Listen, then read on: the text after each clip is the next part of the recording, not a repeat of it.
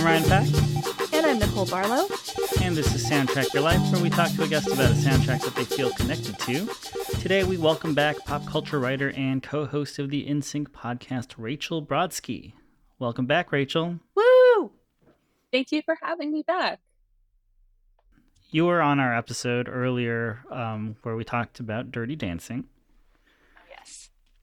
And just in case people don't know about NSYNC, why don't you tell them a little bit about that?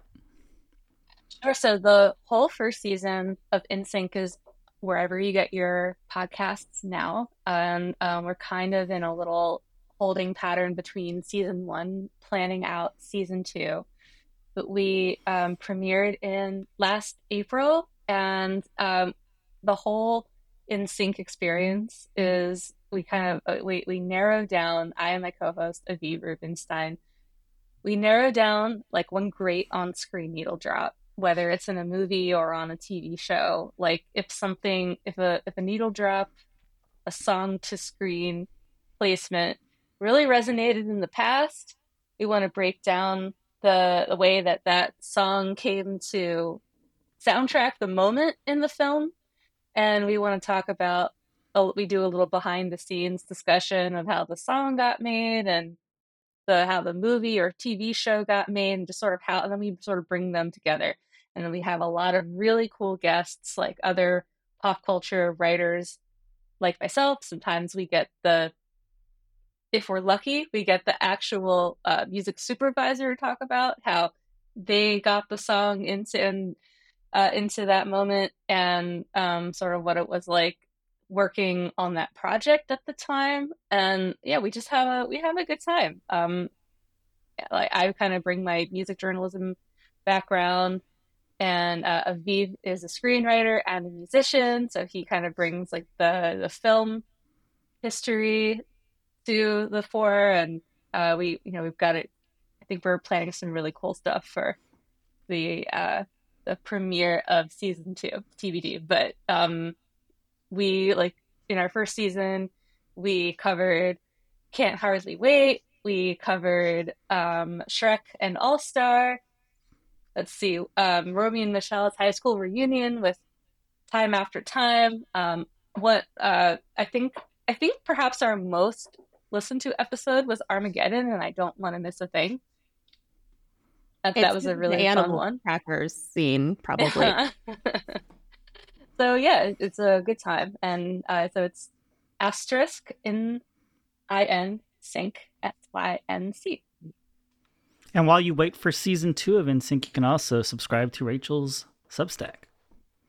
Ooh, thank you for plugging. Yeah, you can subscribe to my recently launched Substack. It's called This Is Not a Test. And I'm trying to build it out with more interviews of people I find very interesting. But for the moment, it's kind of a platform for me to write like critical essays around whatever is kind of making my brain tick in the moment. So for example, my first Substack entry was right around the drop of Britney Spears' memoir, and the internet was coming to the, I guess, second wave realization of Justin Timberlake being not everything we thought he was 20 years ago. And so that was my entry essay. And since then, I've written some thoughts on why change makers in music stop changing, and why the Golden Bachelor resonates so much. And recently I wrote some thoughts on 6 Feet Under, my favorite show of all time, and kind of pegging it to it's now streaming on Netflix, as opposed to just HBO. So a whole new, speaking of shows with incredible soundtracks. So if you like, you can find my Substack and appreciate any eyeballs. Rachel is brilliant and entertaining in a variety of formats, so you will not be disappointed. You're also one of our favorite people to talk to. I'm really glad that you're back. Thank you for doing this. Dirty Dancing was one of my all-time faves, I think. Any My excuse to talk pleasure. about Swayze, first of all, but then talking about it with you made it Yeah. so great. Why have you picked Pretty in Pink for us today? Oh, wow. So good question. It's such a like spectrum of answers because like I love looking at this movie. This is one of my all-time favorite movies to look at. This is like as the Gen Zs say, this movie is so aesthetic. Oh, aesthetic. You could play this movie like, and I think I've seen this done actually. Like, if you played this movie Hmm. in a bar, like Hmm. silently, I feel like you would still get so much out of it, and you would still hear Yeah. like the sax and the train. Yeah. In some ways, like this movie is so literal, which I think we'll get into. Like the Andy Molly Ringwald's character literally lives on the wrong side of the tracks. Right. Literal. um, but I just loved looking at this movie, like just growing up is growing up in the like 90s and 2000s. I think that people around our age, I think we're like in a similar age realm, we really grew up idolizing pop culture zeitgeisty movies from the 80s.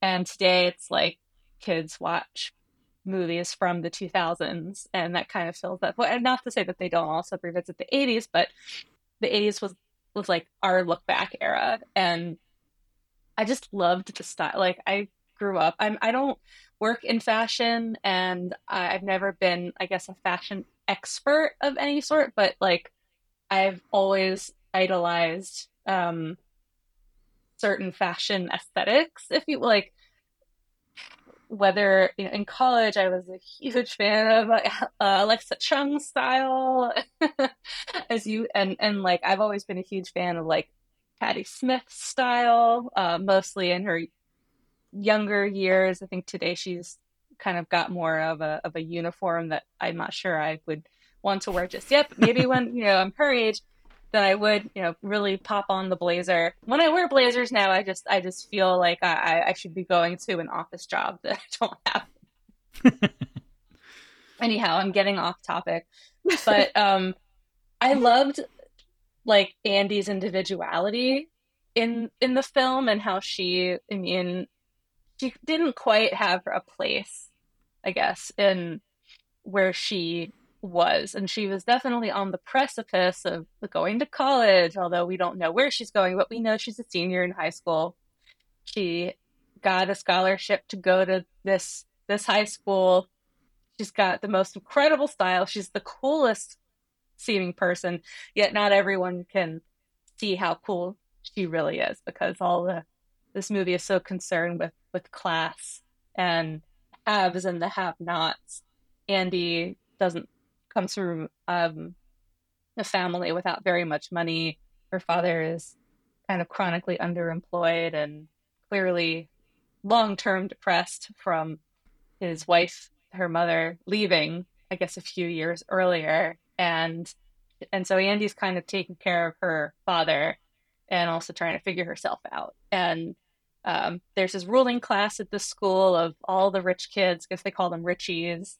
And then there are some like punk rock looking kids who hang out in the backyard, and like neither of these two groups will mix. And she's sort of falling in between because she looks like one of the punk rock kids, but you get the sense like she asks her friend something like, don't you like, what do you want to do after this, or like, don't you ever would you ever date a guy with money, or like kind of like she's very ambitious. And I guess we're supposed to think that her friends, her punk rock friends, can't really relate to her ambition so much. They're probably always going to stick around Chicago, but Andy won't. But she isn't accepted by the rich kids because they're just so shallow, even though they're clearly going places with all the money and privilege that they have. Their parents probably just buy them a spot at like a really, really good school. And Andy has to kind of bootstrap herself. And but I think I related to her, not so much in terms of the ambition, because my my grades are probably nowhere near what hers were in high school, but I totally related, I think, at the time to just sort of falling in between groups, not really knowing yet where I fit. And I also just loved the music in this movie, and I think that's what we're here to talk about. I think I grew to appreciate the music in this movie so much more as a young adult in college, and as I got into college radio. And I did one summer I did an internship at a radio station, and the station was like focused at on like 80s alternative, that and this Pretty in Pink, it's very like new wave and ultimately pop music focused, but 80s alternative bands like Psychedelic Furs and Orchestral Maneuvers in the Dark feature so heavily, and I've always just like, this is one of my sweet spots as a music listener and music fan. Even like I was just, I guess, being born when these bands were in their heyday, in their 80s heyday, but they also have, I've seen a couple of them live, and the experience was just, I imagine, just as great as it was in the 80s. And I feel like a lot of this exact kind of new wave, post-punk and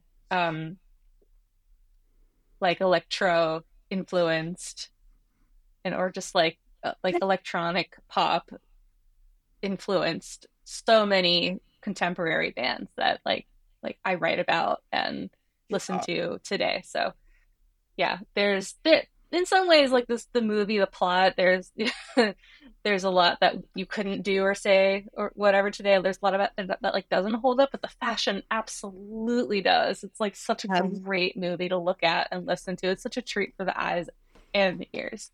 Yeah, every John Hughes movie has problematic elements, let's say, things that maybe don't age so nicely or so wine-like, right?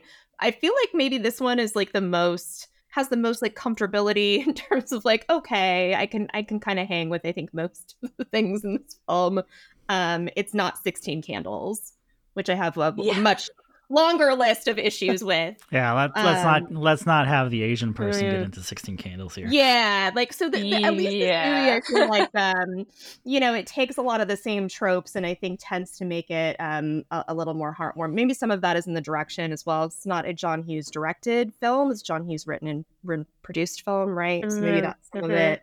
I don't know about you guys, but by the time I was mature enough to watch Pretty in Pink, a lot of these songs were already so known to me. Like they had, outgrown, like lots of soundtrack songs do, like outlived their moment and had just become kind of part of this cultural fabric. And now, like, with context and kind of looking back at how this soundtrack was built, it's crazy to think that a lot of these bands like In Excess and like Echo and the Bunnymen, like nobody really knew who they were at this point in time. And it would have been like really odd in whatever 1985 for like any of these kids to be listening to stuff like that on the fringe, like new wave from the UK. Mm-hmm. It works in the movie, and it kind of like has that outsider aesthetic to it. Like it works for who they are.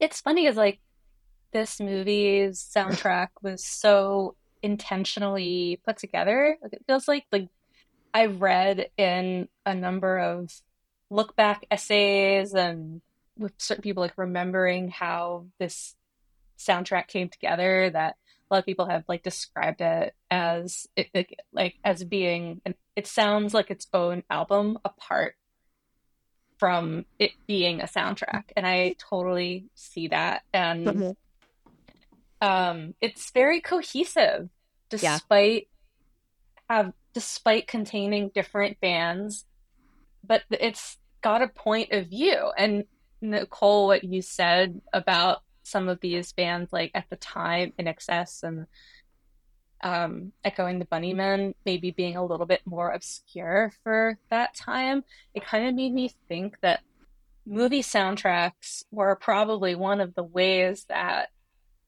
like listeners could find more obscure, like overseas bands. With that, like, this was a curatorial exercise. Right, and that's why they ended up just stuffing soundtracks in the 90s with like all these bonus songs, because it's like, oh, we could launch more bands this way. Right. Well, and the fact that the title track Pretty in Pink is a re-record, right, of a song that already existed. It's like the sax, like pop version of like a song that had already been recorded, but nobody really knew and hadn't gained all this popularity. And then it gave it this whole other gigantic life. Is pretty wild to think about. I feel like not very many things are built that way this day, like with that kind of intention. Like, oh, I'm John Hughes. I really think this song is like the heart of my movie. I did read something about Pretty in Pink. Like, I guess the songwriter was like, actually, it's just the pink is her being naked. And not, it doesn't have anything to do with clothing, which is weird. I read the same thing. Well, I kind of want to forget that's the thing.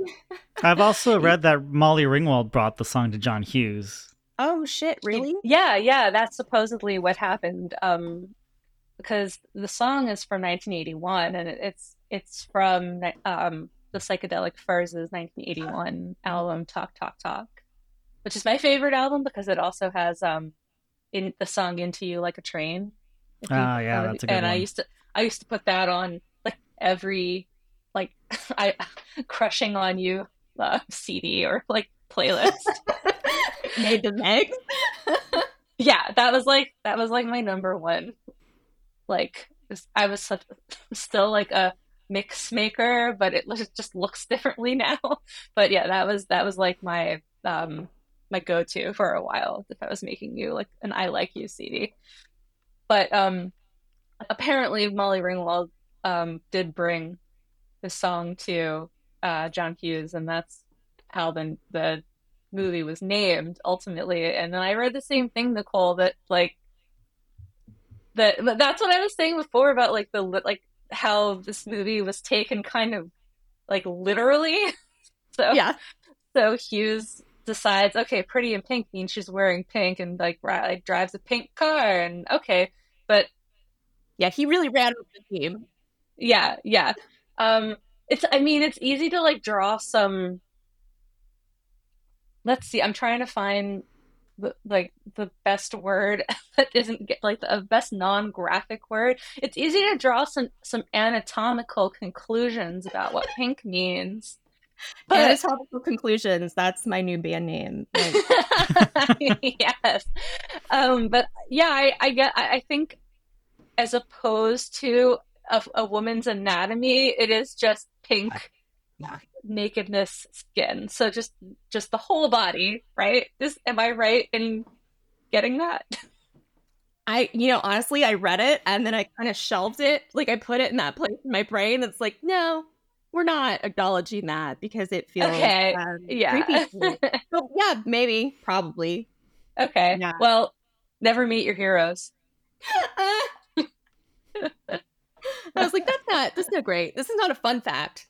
I'm looking for fun facts. This was not the mission today, but cool. Good to know.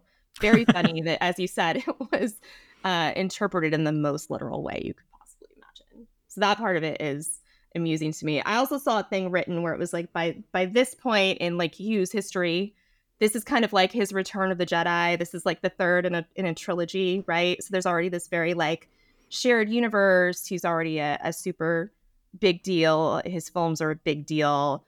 So I guess by then, the intention to come together and to make a soundtrack and the demands that you can put on it are probably, he has a little more power to wield in this one than maybe he has previously. So If You Leave is a good example of that, I think. If You Leave by Orchestral Maneuvers in the Dark, which is the prom song at the end. Yeah, it just keeps going. With the band. Well, they also like made it so like doesn't it like play for like 10 minutes at the end of the movie? Yeah, like the whole third act. Yeah, it's just like loops. It's on loop. I'm not complaining. I love that song. It's great. And the 80s loved like a reuse like that. They were like, no, like we're just gonna reprise that like at some point, which you have to love. But I guess OMD had a whole other song that they spent 2 months agonizing over. Like, oh shit, we can't get this right. Okay, 2 months later, we have a song. Yeah. We send it to John Hughes, and then John Hughes is like, guys, big development. I changed the ending. Well, he didn't want to. He didn't want to. Yeah, I changed the ending because testing didn't go great. And I think most people know this, but like in the original ending, Andy ends up with Ducky.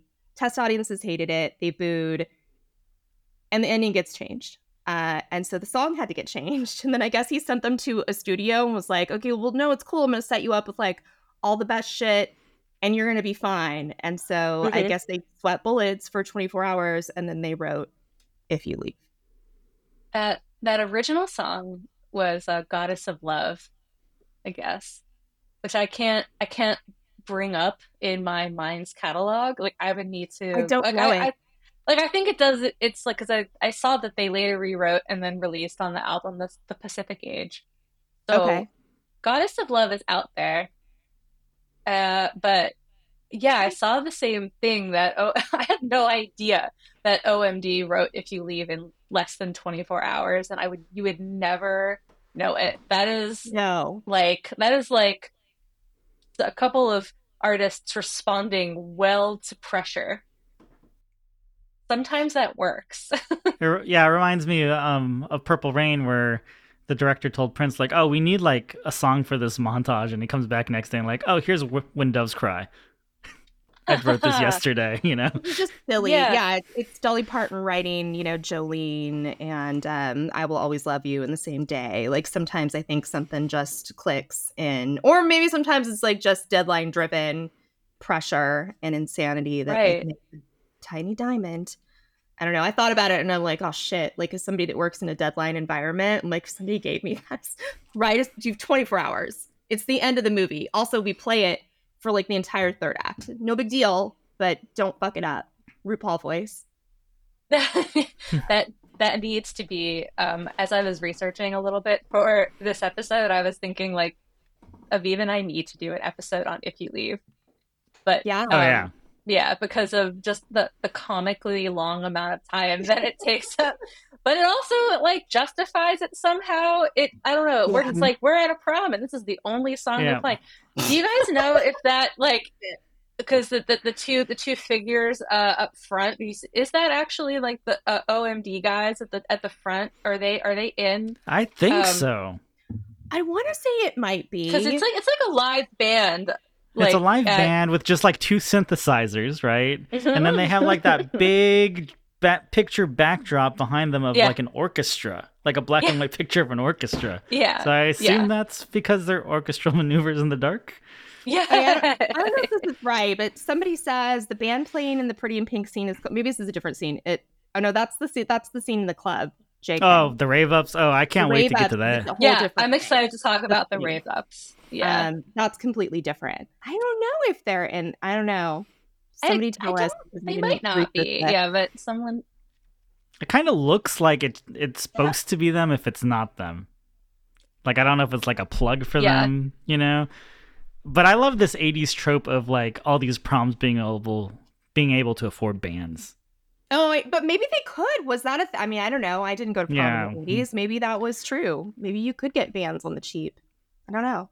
Because that happened in Valley Girl, too. Yeah, it happens in like every 80s movie. But to be fair, I think it also happens in a lot of like 90s and aughts movies, too. Just because it's a better dramatic moment if you have a band. Instead of just a DJ. DJ. Unless that DJ is Usher. And he's taught you all that dance. Right. Do that dance I taught you. Or if it's one of the characters from the movie, like one of the main characters. Nobody actually. A DJ is also just words to live by. Yeah. I'm gonna have to change that screenplay. Gotta take that DJ out. Well, speaking of screenplays and speaking of this ending, since we're on the subject of the ending, and If You Leave. First of all, I don't know the other song. I don't know it in any way. I'm going to have to like look up the lyrics or whatever, but I wonder why it didn't work. Like why it wasn't interchangeable. Or was this John Hughes' like nice way of saying like, I think we need a better prom song? That's a great question. I did read somewhere that like somewhere there exists like footage of the original ending with the original song. Oh, I need it. I spent a lot of time, like too much time. It's probably why I haven't researched other things. I spent too much time trying to find more about the original ending. One thing that I did find is John Cryer talking about how I guess they made some kind of Pretty in Pink like novelization that was supposed to come out in conjunction with the movie. And because they changed the ending so abruptly, the ending in the book is the old ending. And so he's like, yeah, I have people like writing me, like, why you guys end up together in the end? Like, what's going on with the ending in the book versus in the movie? Well, for the record, do we support, or are we team ending A or team ending B? Oh God. I think we're all team ending C. None of the above. Yeah. Which is that she ends up with no one. Thing. We were talking about this a little bit before we started recording, but I feel like it's a best friend's wedding kind of ending that I wanted. I just wanted her to be like secure in herself. I'm on my own. Ducky, you're my friend, but I don't really need either of you. Like, I choose myself. I choose me. Would have been a great ending, but I don't know. Like when I was young, I really wanted her to end up with Ducky. I think because I have such heart for Ducky, being this kind of like weirdo outsider and getting a lot of, I think, kind of the best like comedic moments in the film. I don't know, whatever. I'm a sucker for like a weirdo. So I that at least they had things in common. At least that made sense. Also, sucker for a weirdo. I couldn't relate more. Oh, okay. So I was gonna, I didn't realize this until just now, but I was gonna ask, is the movie Some Kind of Wonderful supposed to be like a course correction redux? Yes, I think so. And I don't know if John Hughes ever openly admitted that, but it has to be, right? It has to be. Because it's gender reversed Pretty in Pink with the original ending. I thought I read that somewhere. Yeah, so I'm on its Wikipedia page now, which never take it at face value, but brass tacks. John Hughes wasn't happy with the ending of Pretty in Pink, and blah blah blah, test audiences, blah blah blah. So Hughes, with Some Kind of Wonderful, decided to retell the story, but with the genders of the main characters switched. So there you go. So even he wasn't. There you go. Satisfied with it. He hated having to change the ending. Yeah, but apparently the test screenings were so bad that people were booing. Yes. Which, do you chalk that up to I don't know, some kind of like confluence of social norms or expectations in the 80s? Do you chalk that up to never let audiences decide things? Like what? I just want to know, because it's like nobody's ever seen it. So how do you know really if it worked or it didn't? I don't know that you can just like say like across the board audiences should or shouldn't decide things, because in certain cases, like this hasn't aired yet, but Aviv and I recorded an Office Space episode of NSYNC that will be in our second season, and one of the main points was like we talk a lot about how gangster rap features in Office Space and whose decision was it.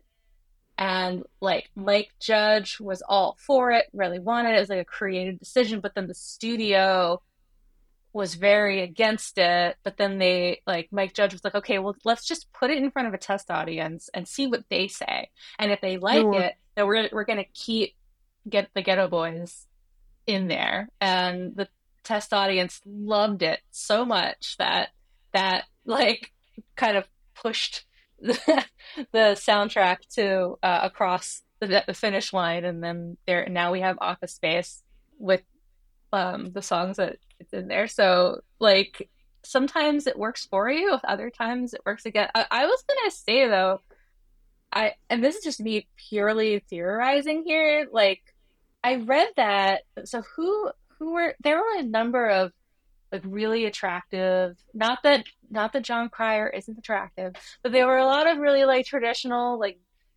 leading type men, I think, in line for the role of Ducky. And I read that Molly Ringwald like really pushing for Robert Downey Jr. to play Ducky. Okay, well that's totally different. Those test audiences are not going to root against RDJ. So I think it might not that John Cryer didn't totally kill it as Ducky, like he is the Duck, but there's like there's like an asexuality to him, and also I think I read that like he was the way that Molly Ringwald kind of played the relationship as though she were with her best gay friend. I mean, honestly, in real life, yeah. Like in the future, she predicts that she and Blaine don't stay together, and that her and Ducky are still friends, but Ducky has come out as gay. Like that is her.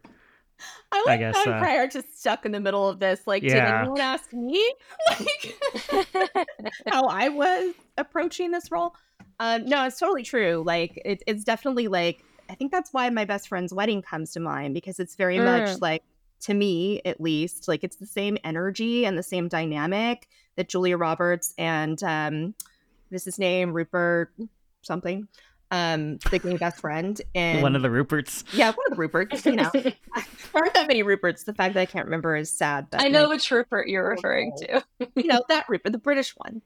Yeah. Same energy, right? Where it's like, okay, well, we're just gonna like have a dance and have a laugh at the end because, you know, whatever, life moves on and friendship is great.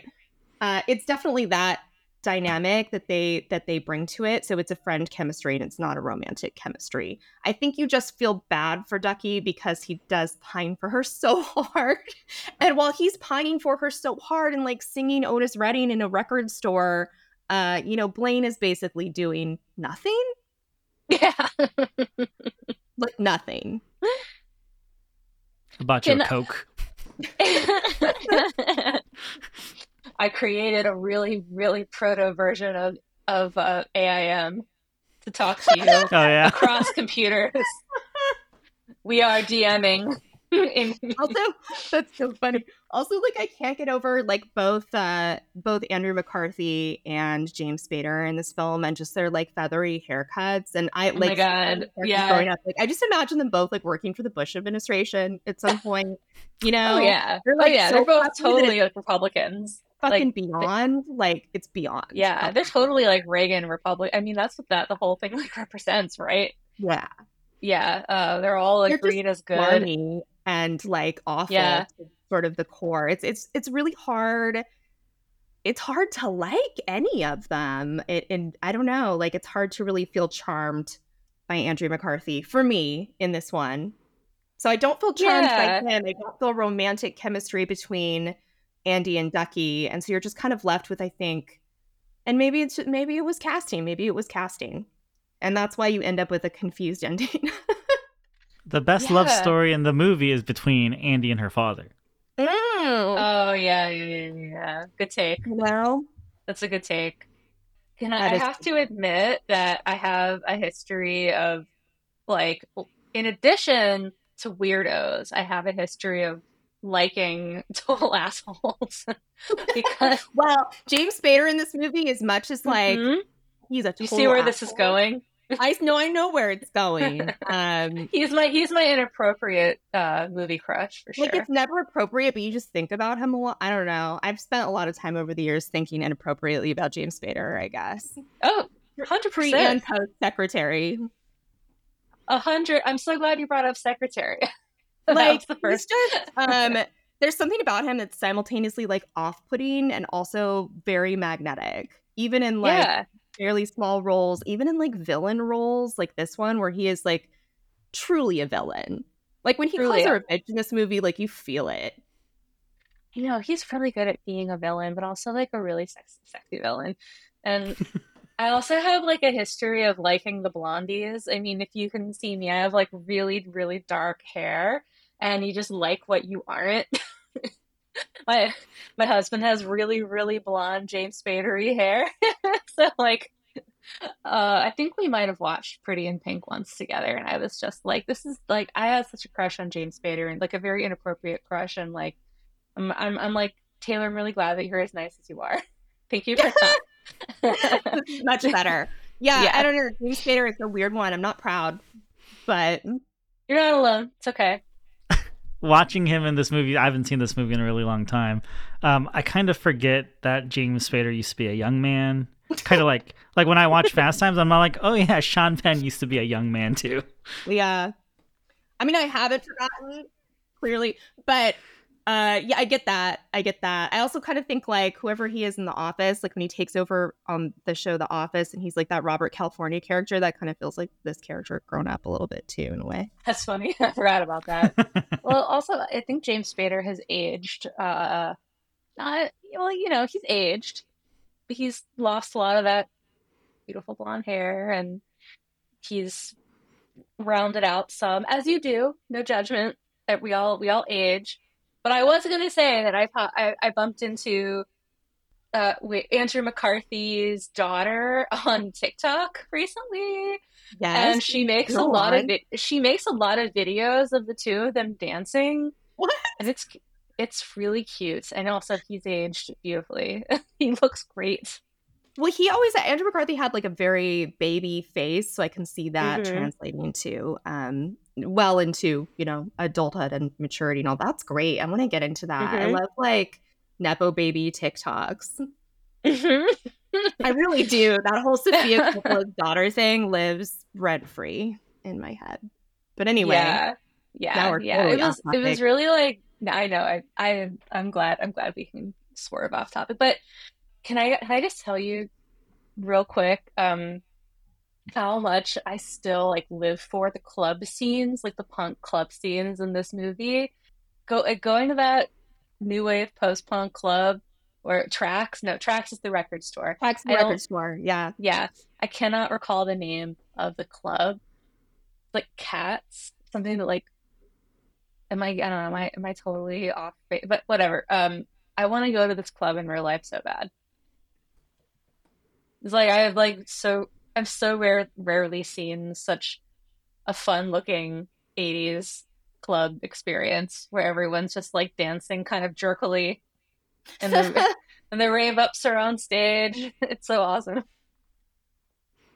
But you can still sit at a table. You can still sit at a table and have your Coke. Yeah, you can sit at a table. I kind of miss that too. Where did that go? Where did venues where you could like sit at a table go? I don't think I've ever been to. Wait, no, that's not true. I think in London, I did a semester abroad in London, and there weren't tables, but there were booths. This was like prime indie sleaze era London. See, first of all, jealous. Second, I feel like that was a thing at one point, and then obviously like capitalism decided like, well, we can't pack enough people in here while you're all sitting down, and no, this isn't gonna work. When was the last time you guys went to a club? Proper club? Mm-hmm. Is it sad that I don't remember? It's probably gonna take me some time. Yeah. No. I think it might have, or at least for me, it might have been Malcolmus at the Roxy. Oh, well, I was there for that. Fun. That's right. The Roxy counts as a club. Does it? Oh, great. Then for me, it would be really recent, too. They have booths and stuff there. True. That's true. I haven't sat in any, but I think I've seen them. For me, it was Metric at the Roxy. Oh, very cool. Yeah. Yeah. Well, that'd be closer to this sort of thing than Malcolmus. Right. No, that's true. There was some dancing. Yeah. I think high school, Rachel watched these scenes of Andy and Leona and Ducky in the club, and I'm like, that's where I want to be. That's what I want to do when I grow up. I mean, I'm sitting here trying to find the filming location and I can't find it, but this was all shot in LA. LA is just the stand-in for Chicago, which makes no sense, but it's where they shot it. I guess Trax, the record store, is somewhere on like the 3rd Street Promenade. Oh my God. So yeah, it does feel like more set piecey, right? In certain ways. Yeah. Than I think like previous Hughes films do. Like they all feel a bit more lived in. Yeah, it's not giving quite as much Chicago as, like a Ferris Bueller, for sure. Yeah. Yeah, I think like I had an overarching feeling of, this is like a feeling I've always kind of gotten in my gut, like while watching Pretty in Pink, is like, Andy, you are so cool. You are so much better than like all these people who give you a lot of shit. Mm-hmm. I mean, I know the point is she's 18, she doesn't really know herself yet. She's still figuring herself out, but she's got like this cool ass job that tracks. She's got the best style. It's her style. If she's doing something new and different, she's got cool friends. She's got a cool place to go. She's got Leona, who, like, can I just say for a minute that, Annie like, Potts Appreciation Society. I know, Okay. like, if you want to feel, if you really want to feel old, listen to Annie Potts talk about how old she is. Oh Like, no. How old was she when she made this movie? she was somewhere in her 30s, I think. Okay. Maybe early 30s. Pretty sure she's younger than I am now.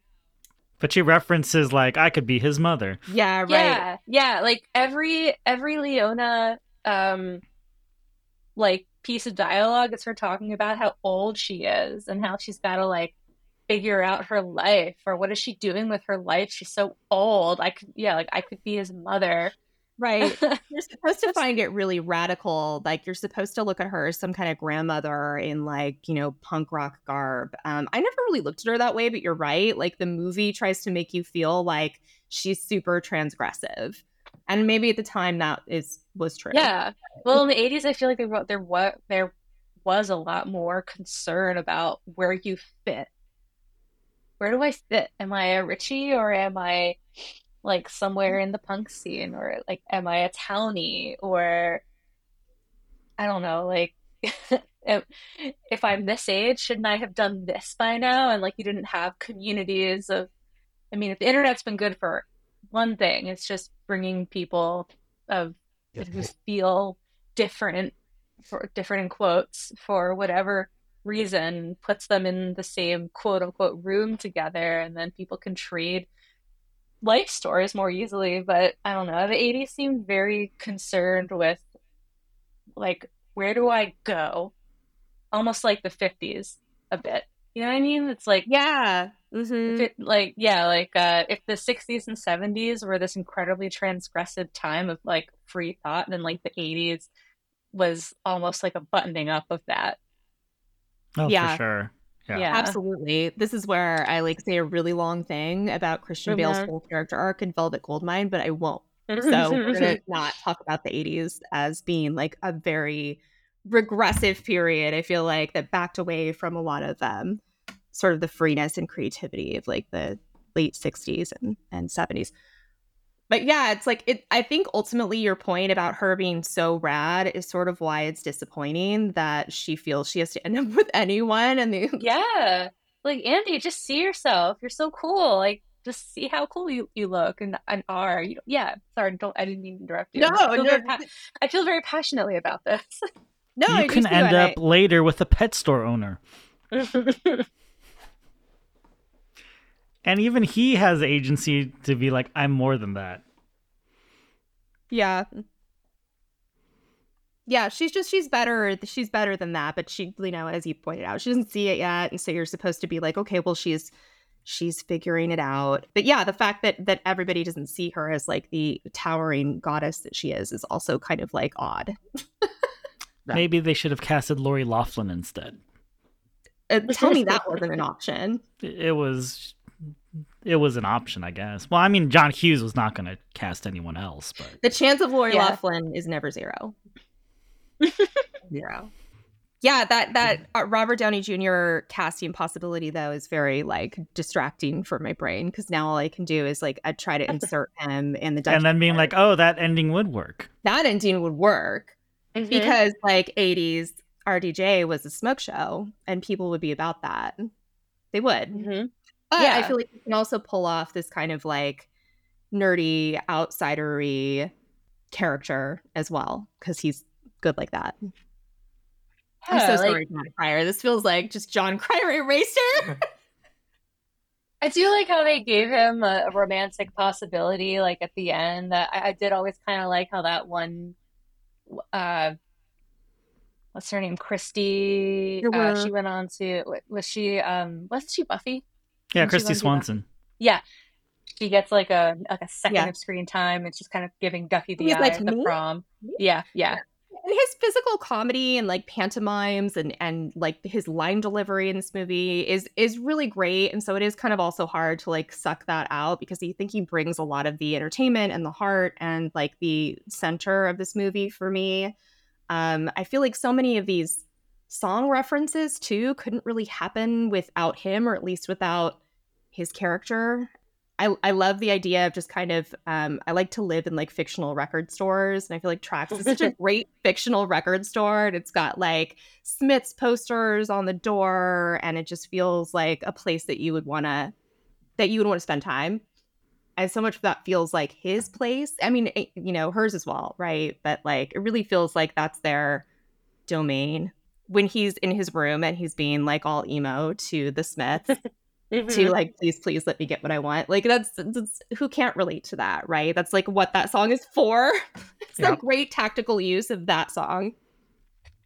Who hasn't been there? I forgot actually where they placed that song. I was like, well, of course that, like, please let me get what I want is in it's as literal as it could possibly be. Okay, like you said, a really literal movie. Like, oh, where would we put that? Oh, we're thinking about how he can't get what he wants because he can't have Andy. Yeah. I also like thinking about John Hughes and like, is John Hughes a Smiths fan? Or does John Hughes really just like this one Smiths song because he also puts it in Ferris Bueller? There's like the museum scene where you get like the music version of that song. I think about that sometimes. I'm like, I wonder if he listens to any other. Maybe not. Maybe he didn't. I don't know. I think the music version of that song was the first time I heard "Please Let Me Get What I Want" and didn't realize that it stood by itself as an actual song. Yeah. You know who I really didn't realize was on the soundtrack though was Suzanne Vega. I had no idea. No idea. I didn't know until this podcast that was her. Right. I was like, wait, that's her? But once you know it's her, you're like, oh yeah, that is Suzanne Vega. I can't hear it. Yeah. It's because she has a very distinctive voice. But I had no clue. I read that she thought that like she like speaking of putting all this time and energy into a song, I read that she really tried to make Left of Center like the center, like she thought it was going to run over like the end credits or something, and then it just ends up being like a diegetic play over like, as on the radio as people are talking or something like that. And so that's probably why I missed it.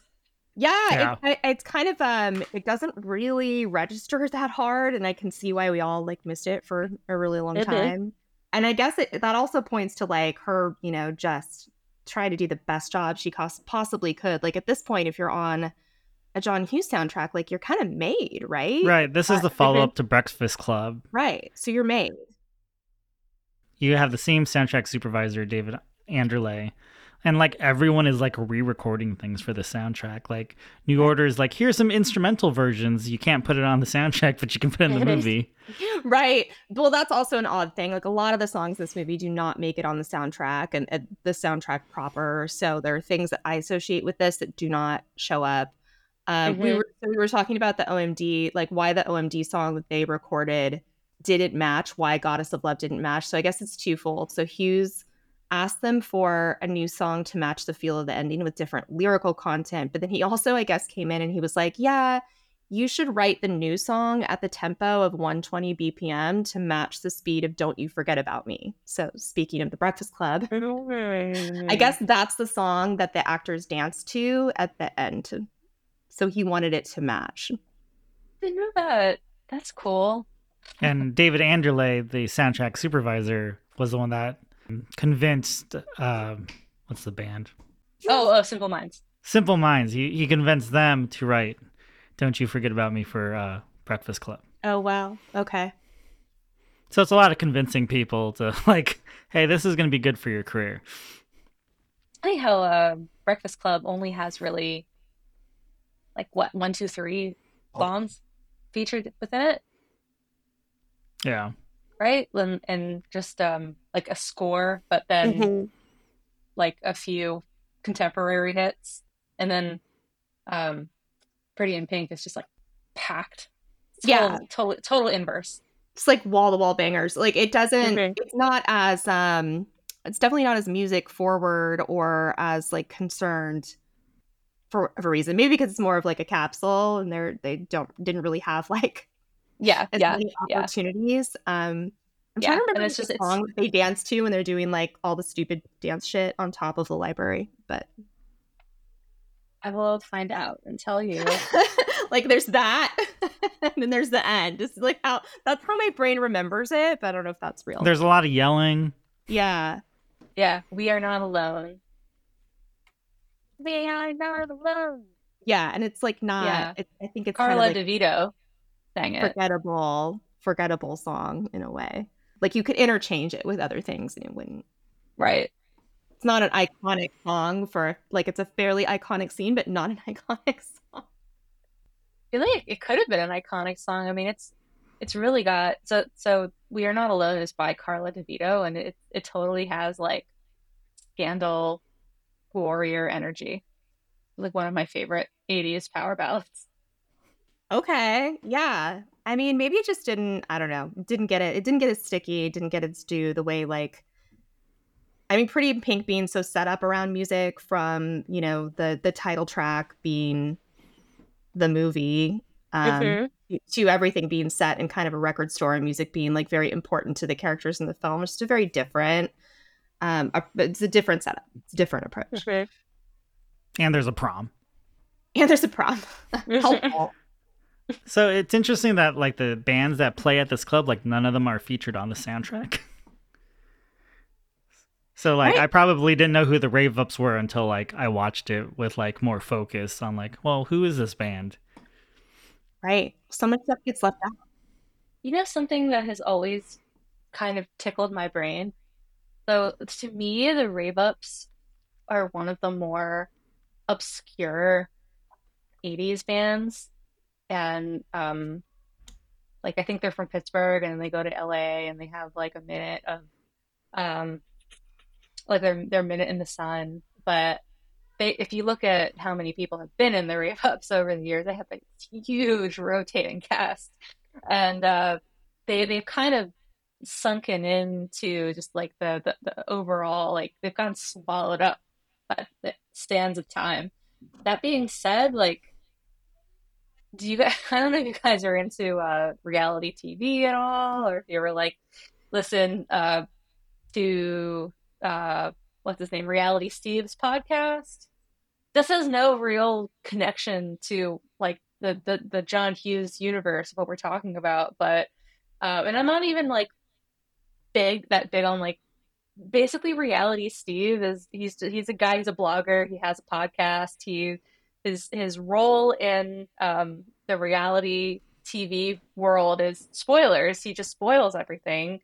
And some people really want that. And on his podcast, like the intro music is Positively Lost Me. Like that, like so he uses the song at the beginning, like guitar riff of Positively Lost Me, to intro his bi-weekly podcast about reality TV. And that's always like kind of blown my mind because I'm like, how the F does Reality Steve know about the Rave Ups? Like that's so random. How, like, who told him about this song? Is he just a really big fan of Pretty in Pink? Maybe I would know this if I like listened more to his podcast or cared more about reality. He's kind of a divisive figure, I think, like in the reality TV world. Well, now I need to more. First of all, I need to know more about Reality Steve and why he's controversial. I kind of want to spoil everything for me. Well, yeah, like I think of him the most with like The Bachelor, because I think he might have gotten his start around like The Bachelor. The Bachelor's been around for the longest of most of the TV shows he talks about, and I think ABC probably really doesn't like him. Like he hasn't generated very much good faith with the Bachelor universe because like nobody wants their stuff spoiled. Like producers go to great lengths and networks go to great lengths to keep their programming spoiler free, but with the internet and social media it becomes harder and harder. And so with that, Reality Steve and anyone trying like doing spoiler content they're going to have like a niche following. And so people who know contestants who go on The Bachelor will hit up Reality Steve and be like, "Hey, this person isn't here for the right reasons. Here are the receipts. Like I've got the texts and the emails to prove it." And then yeah, so Reality Steve, he's kind of like a journalist sort of, because he thinks he's looking into stories and what is the story and what isn't the story, but he has no formal training that I'm aware of. Anyway, like always, I relate.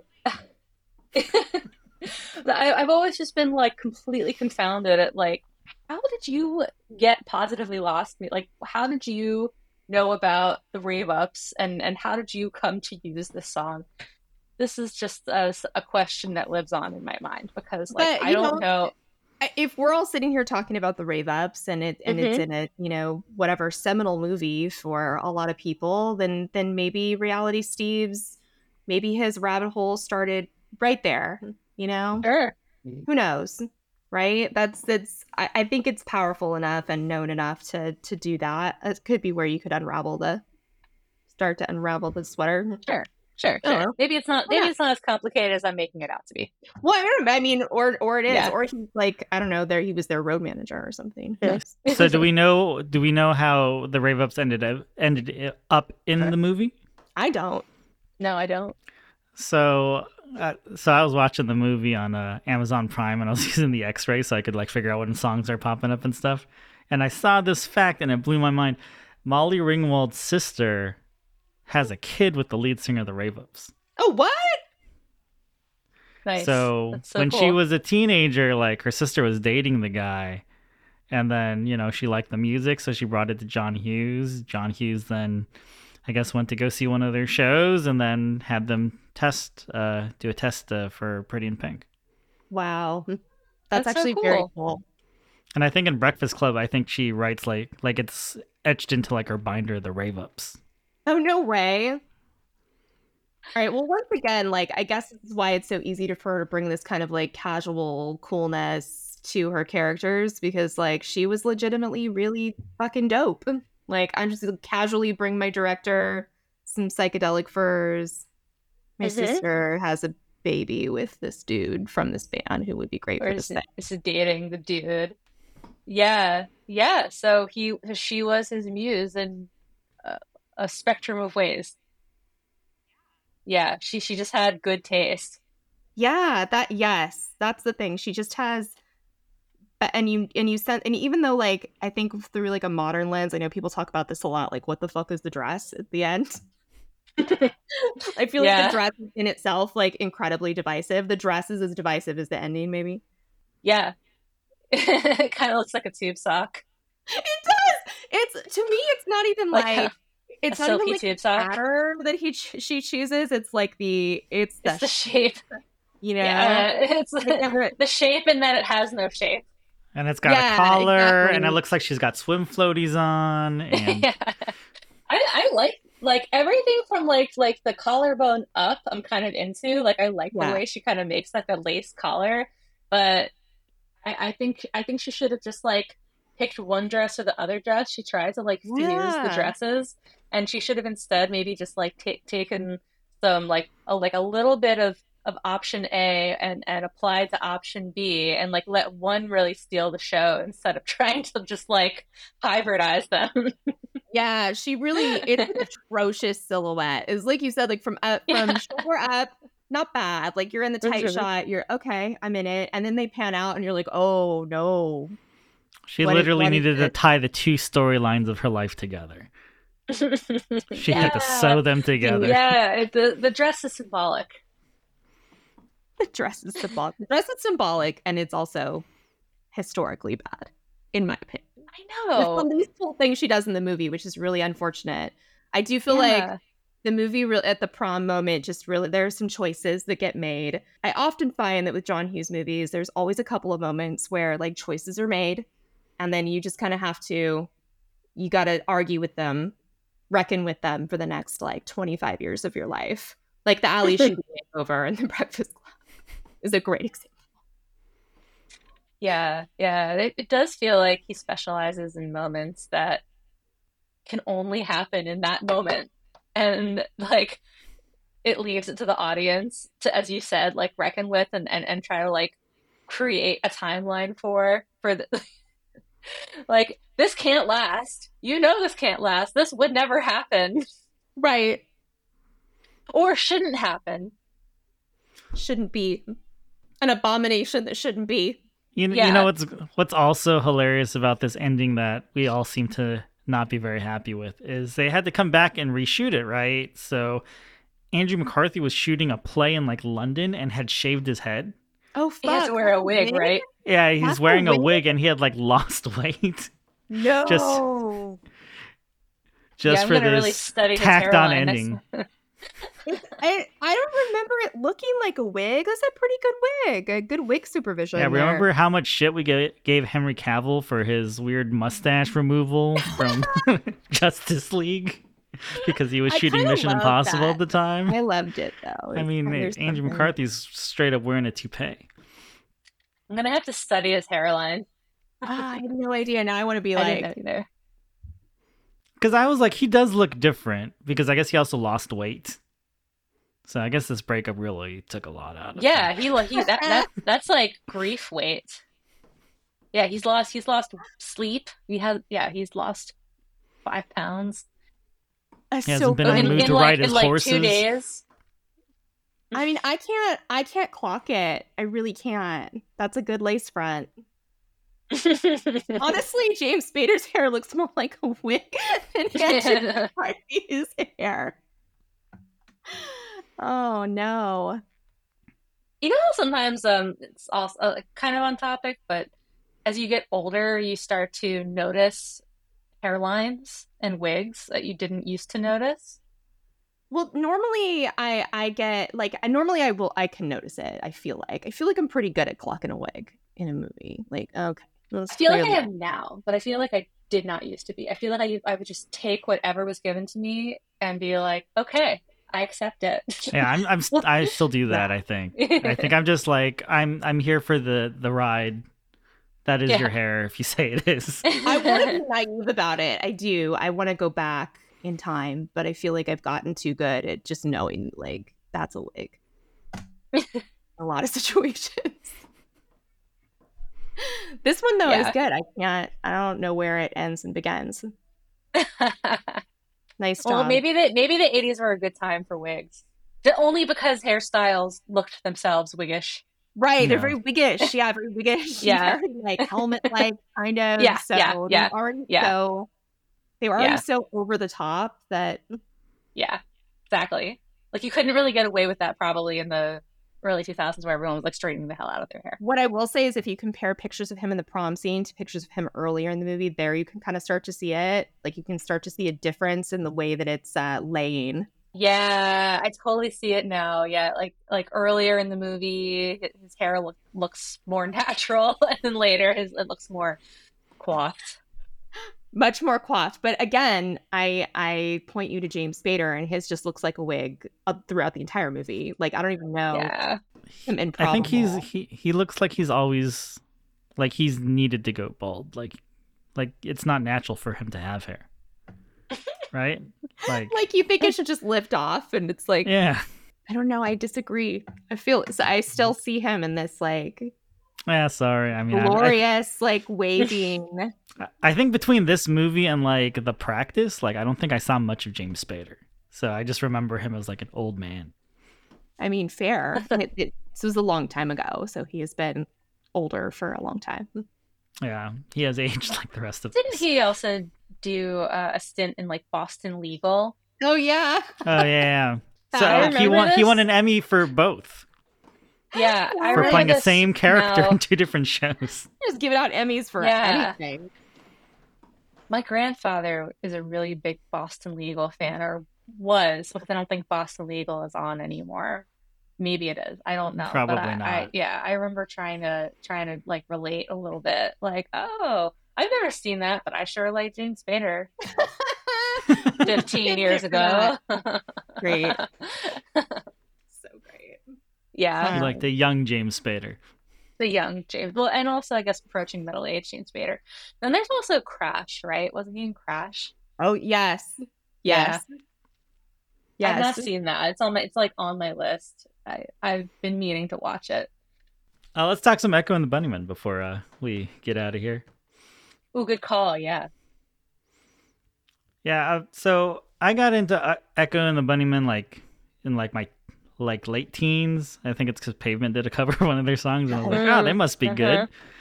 And so I bought like this best of thing, and it had Bring on the Dancing Horses, which was like my favorite song, but like everything else, I was like, what the hell is this? I was like, this, like, you know, they were such a weird band until like they started getting popular, and then you get this, and you get like Lips Like Sugar, but like their early output, it's like, oh, this is like really like kind of out there. I have like the most film cliche, like film to music cliche getting into Echo and the Bunnymen um example, because I got into, like, I found out who they were basically just through Johnny Tarko. Right. They were Yeah, featured so we heavily in all Contract. did. I mean, I I think we know. all did. I That's why didn't. it's so cliche. There's like nothing interesting Yeah. about it. It was just like, oh, I like this. It's moody. It's the kind of thing that like truly like older Gen X folks probably like would roll their eyes at, like Oh yeah, really. I'm sure Um plenty of people with 10 years on me are rolling their eyes yeah, at and me. that's fine. They Yeah, reserve that right. But that's I'm in okay. the same exact Yeah. I'm in the same exact cohort where I think that was the exposure for a lot of us, which is fine. But Echo and the Bunnymen are great. They've also really grown on me over the years. So I feel like I don't know. There's something about them that I like much more than I used to, and this is Bring on the Dancing Horse is a great song. His still slaps. A great song. and Echo and the Bunnymen, I feel like along with um like Depeche Mode and uh geez, like OMD and 80s alternative bands that like played around with synths and were kind of the first to do it. Like, you just hear so much echo. Mhm. Like I love the through line of this strain of 80s pop Mhm. into like more contemporary acts, especially like in the aughts and then the 2010s. I think like there's like a really good 20-year span. No, I think you're right. I think it's I feel like for myself, I didn't really have an appreciation for like synth and new wave the way that I do now. And I think it's a reaction thing to all of that sound getting so diluted and so popular for so long that it just came to kind of like good and bad, like dominate everything that you heard on the radio in the late 80s. And so I think my first instinct for a long time was just to kind of like shut that out. Mm. And I've grown like I think a better appreciation for all of that and for that genre like over time. I also had a teenage sister. She's like 12 years older than me. So she truly is in Mm-hmm. that cohort of like, people that were Mm-hmm. like, whatever.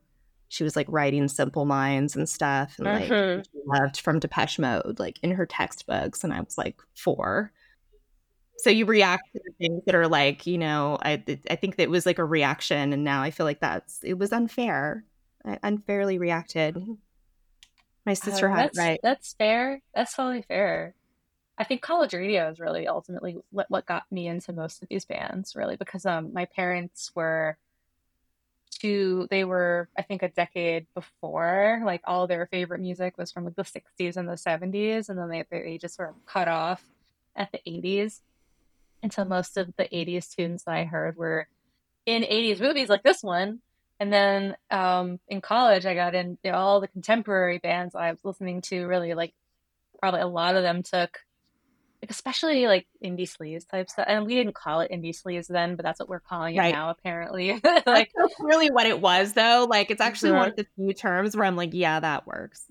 Yeah, no, it totally fits. And I think like for me, listening to a lot of the maybe more like post-punk influenced bands from the New York Y2K, like Meet Me in the Bathroom era, like Interpol is the only name, or like that's jumping to mind right now, and also for sure Metric, and then eventually like MGMT and what, like Crystal Castles and Wow. Copy and stuff, and like all these bands probably were super straightforwardly into like Joy Division and yeah, like Echo and the Bunnymen, of course, New Order, Psychedelic Fur. Like there was such a, I don't know, like through line that I probably didn't put together too much until I started, writing about music for a living, honestly, and kind of seeing how one era impacts the other. But I do know for sure that just as like a music listener, this like era of music for me has always been one of my favorites because and when I say always, I mean mostly like 18 and after, because it's just, it mixes the light and the dark so beautifully. Like the synth melodies sound so bright, and a lot of them like have beats, like clubby beats that are easily remixable, that you just want to move to. But then like lyrically, there's such a lot of it's very depressive and bittersweet, and I like there are so many like bits of music, and like Swedish pop is kind of another one that I've always gone back to, that mixes the light and the dark so well. So yeah, this just like scratches that itch for me. Yeah, I mean the ingredients of like some really powerful pop songs, I feel like. And that's probably why like I think this movie in particular endures. I think sometimes it's less for me about the movie and more about the music cues, because they're so like consistently great from the opening to the closing. Like they just build so much of the drama for you. I can't not hear the sax. I can't. Like even though that's maybe not like the ideal version of the song, in the context of the movie, it's super powerful, and like from the jump. And it was so extra. I mean, So extra. This movie is that this definitely captures an aesthetic era. I mean, if the 80s was like more is more, I feel like adding sax to like Right. a song that like came out in 81, it just makes total sense for Right. a movie that's like capturing that more is more era, and then all with all like the layers and like the Madonna inspired clothes and whatever. But I actually made a special note because I felt like this phrase perfectly summed up both the movie and the soundtrack. And I was just looking back at the Wayback Machine, a 2013 roundup of Rolling Stone, like right, just like a roundup of best movie soundtracks. And Rolling Stone called the soundtrack, like they described it as lavish sadness. And I just thought that was so on point. That's so on point. Lavish Yeah. sadness is what it is. Like sadness, but just make it like massive. I know. And I love that. I love lavish sadness. That's also a good band name. Yeah, it is a good band name. I was going to say that. It's like a better way of saying the beauty and the breakdown, which is like gives me icky 2004 Zach Braff vibes, which Yeah. No, true. Regarding 80s like pop music with the light and the darkness, I was interviewing Blake Schwarzenbach from Jawbreaker, like I don't know, this like 99 Jets Brazil era, and he said something about the 80s. He was like, you have to like remember like the 80s, like everyone is like afraid of like nuclear war, and like that informs like so much of the fashion and the music, I think, with they're like there's this like existential fear. Oh yeah. That's a good one. Good one. Or like get it all out while you can. Yeah. Yeah. It's a little bit like I don't know, like a gross like end of the world. Little Roaring 20s, but make it more like armor protected with shoulder pads or something. Yeah, we're gonna get a little Mad Max in here, I think that's the other thing, like growing up, like shoulder pads and a lot of these like trappings of kind of that era aesthetically, like they very much belong to people that were not me. They belonged to like my mom and my much older sisters. That were like, it was very much kind of like a cloaked in mystery kind of thing. Like, why is that happening? Why is all of that happening? I don't know that I spent a lot of time as like a 5-year-old thinking about nuclear war. So I'll have to ask them if that was what the pantsuits were about. We grew up in like a blip of peace and prosperity. Right? We did, which is like probably why we didn't get to Echo and the Bunnymen for a while. Yeah. We were just chilling, you know? Thank you, Rachel, for being back on our podcast. Thank you for having me. So you guys are on a break, but if people want to find the first season of NSYNC, where can they find you? You can find NSYNC on any chosen podcast platform, Spotify, Apple Music, Amazon. We're on any of them, all of them. Also, you can find us on the internet by I think most of our handles are the NSYNC Pod, and we're on TikTok, Instagram. I think we're on X or Twitter, but I don't know how much longer that will last.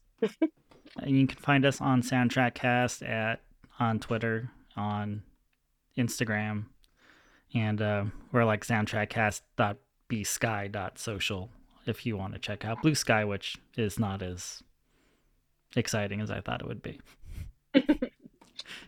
Threads. Or you can go to Threads. Maybe we'll do Threads. We'll have a cool Best of Music Patreon episode coming out at the end of the year. And thank you for listening. Thanks for joining us this week on Soundtrack Your Life. Make sure to visit our website, soundtrackyourlife.net, where you can subscribe to the show on Apple Podcasts or Spotify. While you're at it, if you found value in the show, we'd appreciate a rating. Or if you'd simply tell a friend about the show, that would help us out too.